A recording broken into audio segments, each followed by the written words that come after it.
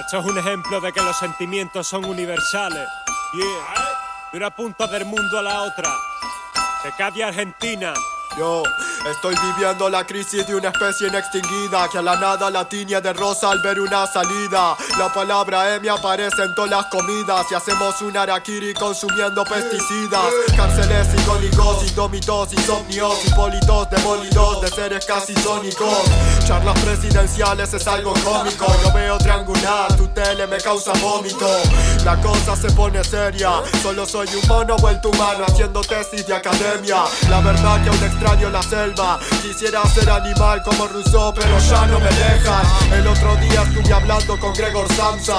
Me estaba contando que soñó que él era Kafka. Cada día más lo entiendo y no me cuesta nada. Para mí no es ningún monstruo, es una mente atormentada. Que el reaccionario guarde silencio. Quisiera volverme escarabajo pa' que me tengan desprecio.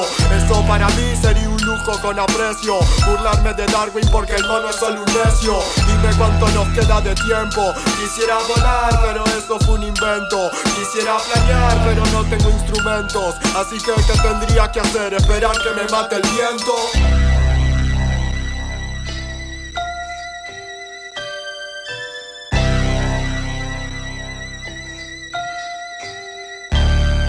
Los soldados de mi infierno están saliéndome de dentro. El odio derramado en el folio, agobio, te detesto. En la guerra del amor se dispara miradas, no balas. Tiroteo que si te alcanza te atraviesa el alma.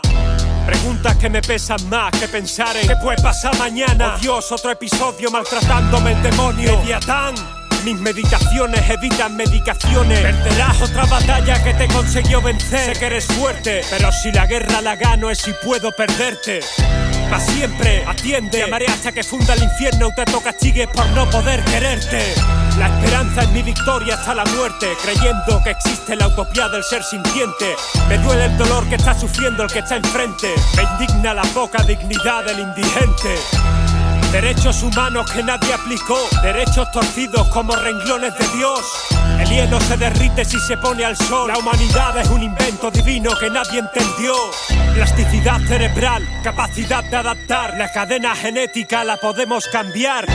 La ciencia está buscando las respuestas que la religión detesta, porque agua estancada pesta y ya está.